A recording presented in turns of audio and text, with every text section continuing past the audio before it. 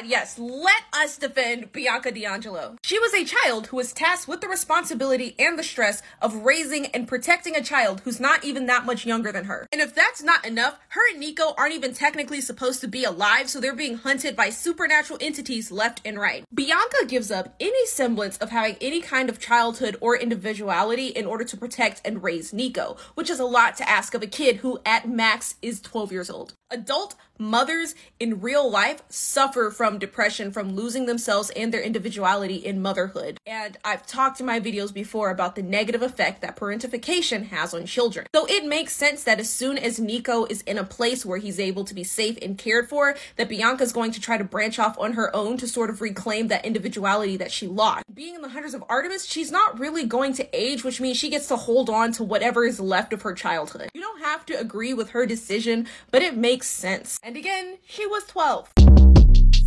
Short Cast Club